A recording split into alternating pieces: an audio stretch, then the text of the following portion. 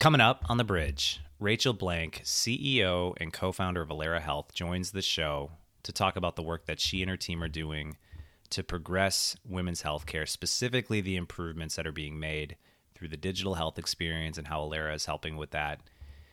Rachel touches on her go-to-market motion, specifically the advantages of building out a direct-to-consumer healthcare model and just some of the challenges that exist in our healthcare system and why it's so important that you lead with consumer health and consumers first. And then we rounded out talking about Rachel's experience raising $10 million from Google Ventures, her ability to balance cash with growth, and how she is thinking about scaling quality of care as she grows her team. Just an awesome operator, so many great insights, specifically for health tech founders, but also just those looking at consumer models. So without further ado, let's get into the show. Assassin state of mind, hustle, grind, see them dollar signs, assassin state of mind, assassin state of mind, hustle, grind, see them dollar signs way above the bottom line, assassin state of mind, hustle, grind, see them dollar signs, assassin state of mind, assassin state of mind, hustle, grind, see them dollar signs way above the bottom line, assassin state of mind. They say money over everything, engage in the game. Shopping for a wedding ring, salary, startups, crypto, stock exchange. Appreciate every penny, pocket change. What's going on, everybody? It's Justin Vandehay, host of the Bridge podcast, where every week we have exceptional founders on the show talking about their journeys, their experiences, taking the ventures they're building from 0 to 1. This week on the show, we've got a great founder in. She's the co-founder and CEO of Allara Health, an all-in-one virtual care team for hormonal, metabolic, and gynecological conditions. Excited to have her in to talk about the journey. Rachel, welcome into the Bridge. Thank you. Thanks so much for having me. I'm excited to be here. Let's just start brief intro. I'd love, if you wanted to open up with just an intro and yourself, your background. And we always just open it up with the founding story behind Allara. Yeah, sure. So I am Rachel Blank. I am the founder of Allara Health.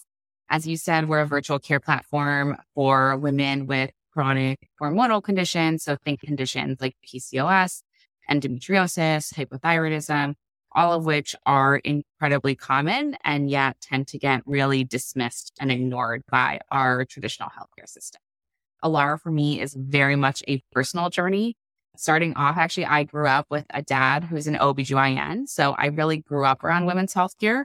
And I remember as a kid, and to this day, my dad would come home and every night he'd be calling his patients until late into the evening, giving them really high touch concierge care. And so I always thought women's healthcare and doctors just always provided this incredible care and it was this incredible experience. And as I got older and I was diagnosed with my own health conditions, I was diagnosed with polycystic ovary syndrome or PCOS at age around 20. And I really quickly saw that actually most women do not have a great experience with healthcare, and that included myself. And for many years, I really struggled to find sufficient medical care to help treat my condition. And what I was able to see, having grown up with a dad who's an OBGYN, is in a lot of cases, it's really not the doctor's fault. It's kind of the system and the format in which they're practicing. And so, fast forward a bunch of years, I ended up working at a digital health company, really saw the power of digital health to transform healthcare experiences and realized it was just an amazing tool to provide better care to women. Back in 2021, started Allara. We launched to patients with a virtual care platform that pairs them with doctors and registered dietitians all online. We provide ongoing chronic care management. So patients are meeting with their providers via video about every month or two. They also have an app where they can check in with them and check in with each other on a regular basis. And it's just this kind of high touch concierge style medicine that all of us would love to have, but often doesn't exist in traditional healthcare. And the bonus is it's not even that expensive. For most of our patients, they're actually using insurance to cover their services. As far as how you're distributing the product, how do customers discover it? So we're really a direct consumer offering in the care space. Number one, I have worked at multiple direct-to-consumer digital health businesses before. I truly believe that healthcare improves the most when we put the decisions and the power in the hands of the consumer and not in the hands of these stakeholders who, frankly, at the end of the day are thinking about the bottom line and how much money they're making and profits as opposed to somebody's health. And also, as we all know, I think at this point all too well, often those decisions are made not with a lot of thought or care around women's health and women's health outcomes. And so for many reasons, to me, it was important to build a direct-to-consumer business that really put that power into the hands of women. I felt like if I went out and talked to insurers or talked to employers, they would probably have no idea what I was talking about when I talked about these conditions like PCOS and endometriosis. But if you talk to a patient who has one of these conditions, immediately they light up hearing that there's something built for them. And so we've actually been really successful going direct to consumer, mostly through social media. So a lot of that has actually been through organic social communities. We've built a really strong following on TikTok, a really strong following on Instagram. We also have about 10% of our patients now are coming in through word of mouth. So either patient to patient or hearing about it from one of their doctors. And again, I think it just points to how dismissed and ignored women's healthcare conditions have been and how excited women are when they finally see something that is built for them. So we've actually been able to really build a really strong direct consumer product. But the beauty, again, of our model is that it's actually, in a lot of cases, not really the consumer who's paying for it. It's often the consumer making the decision. But then we're in network with her insurance company and they can actually use their in-network insurance to pay for the services. So it's really kind of a win-win for the consumer where they get to decide, but also the whole burden of payment is not on them either. Super interesting around the model. And it makes a ton of sense when you think about just, the incentives and the players that are involved in our crazy system of healthcare. First of all, congrats on the recent raise, $10 million from Google Ventures. That's massive, as well as like a number of other really great firms and folks involved. I'm always interested for a category, what the experience was like raising, because I feel like, not to generalize, but there's a lot of white dudes that oftentimes cut these checks. I got to imagine that makes the process challenging. But just in general, what your experience was like raising your round. And then more specifically, what sort of traction were Google Ventures or others looking at when you went out to raise? It's actually super interesting. I think people are really surprised to hear that actually in my seed round, it's pretty much all male investors who did that round. And so I think we kind of assume that male VCs aren't interested in women's health or aren't going to fund it. And yes, was it probably a more difficult fundraising process, both for my seed and for my Series A, because it was women's health and because I was talking to, lots of men who didn't have that experience? Yes.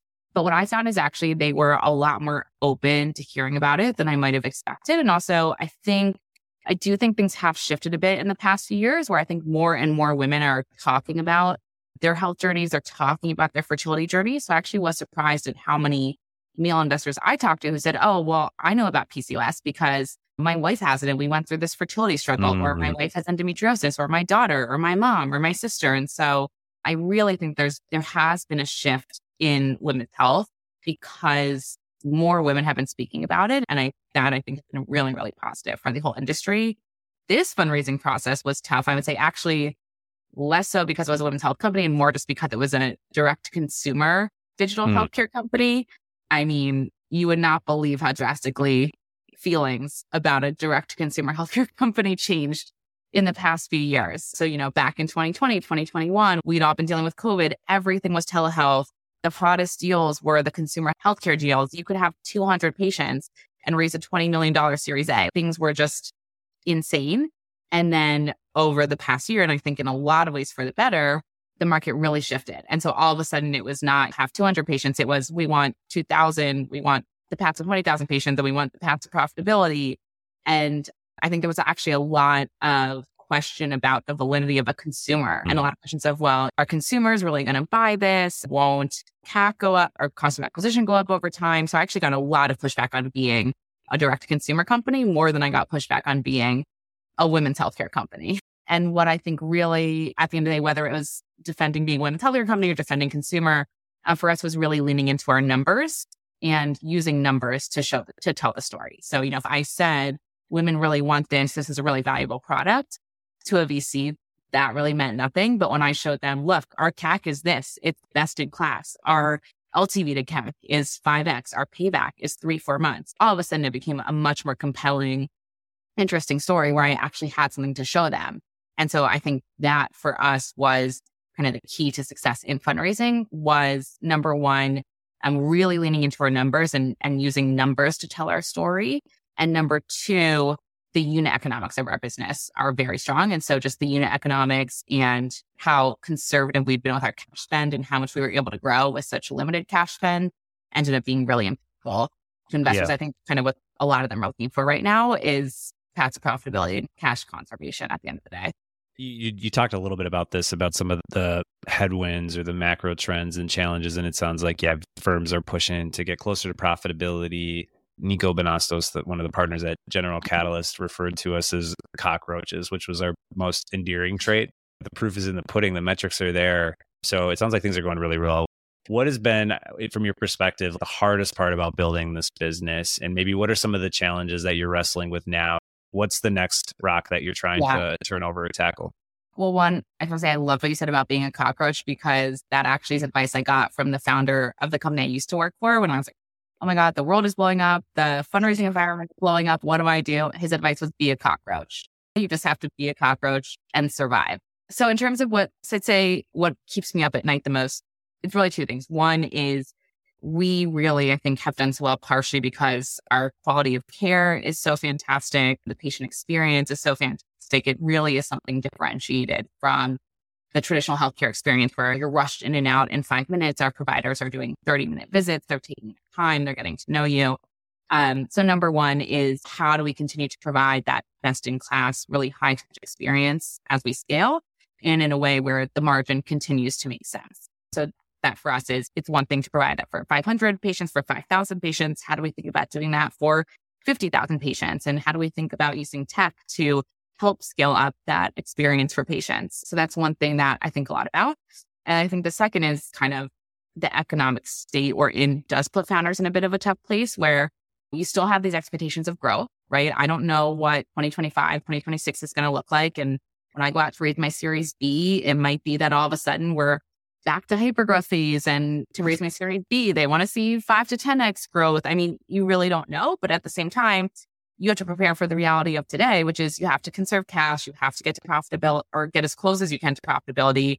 I mean, I'm being told, let's have 3+ years runway. Let's assume worst case scenario, you never raise again. What are you going to do? That's kind of, I'm planning the business. So for me, it's just tough. How do you think about planning the business around worst case scenario? I'll never raise again. Let me conserve my cash for 3+ years but I also want to show growth, and I also want to 3 or 4x the business next year. So how do you grow while conserving cash?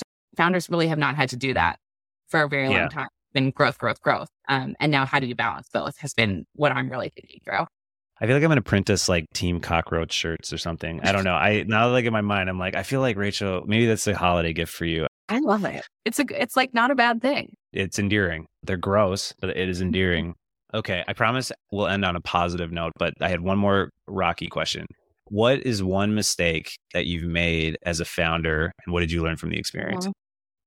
I think the biggest mistake is I assumed the good times were going to stay good times. So when I raised my seed back in 2020, 2021, I thought, all I have to do is hit, like I said, 200 patients. I can rinse the mass a day. So, it doesn't matter if I spend $75,000 on the branding agency, because I just had a very different mindset then that I do now. And I look back and I'm like, how could I have spent that much money on branding? Like I should have just gotten something up cheap and tested it. And so it was just a very good lesson for me that you have to be prepared and assume that the good times are not going to stay good times. And you have to really be flexible and be kind of prepared for anything. So honestly, I never will forgive myself for how much money I spent on branding back in my series. It all turned out fine, or in the seed round, it all turned out fine. But I think making some of those up, do we really spend that much money?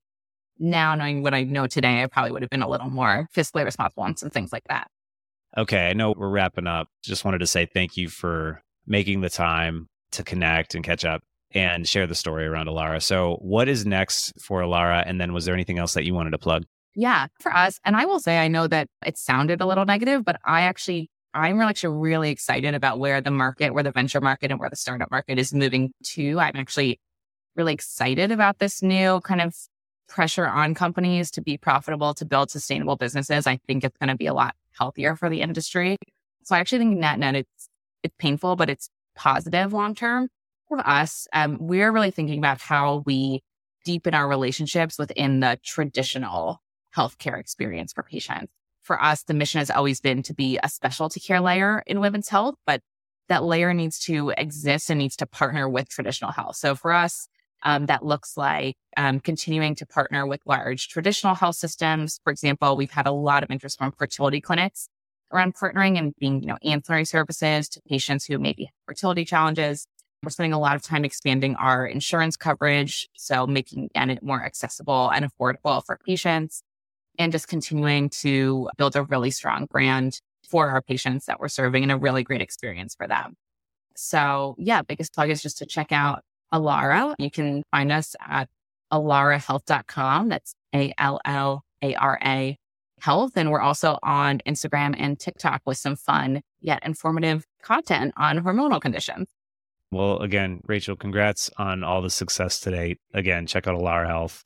And appreciate you making the time and excited to see the venture that y'all are building and the value that you're creating here. Thank you. Appreciate it. All right, that is a wrap. Again, shout out to Rachel Blank, the entire team over at Allara Health.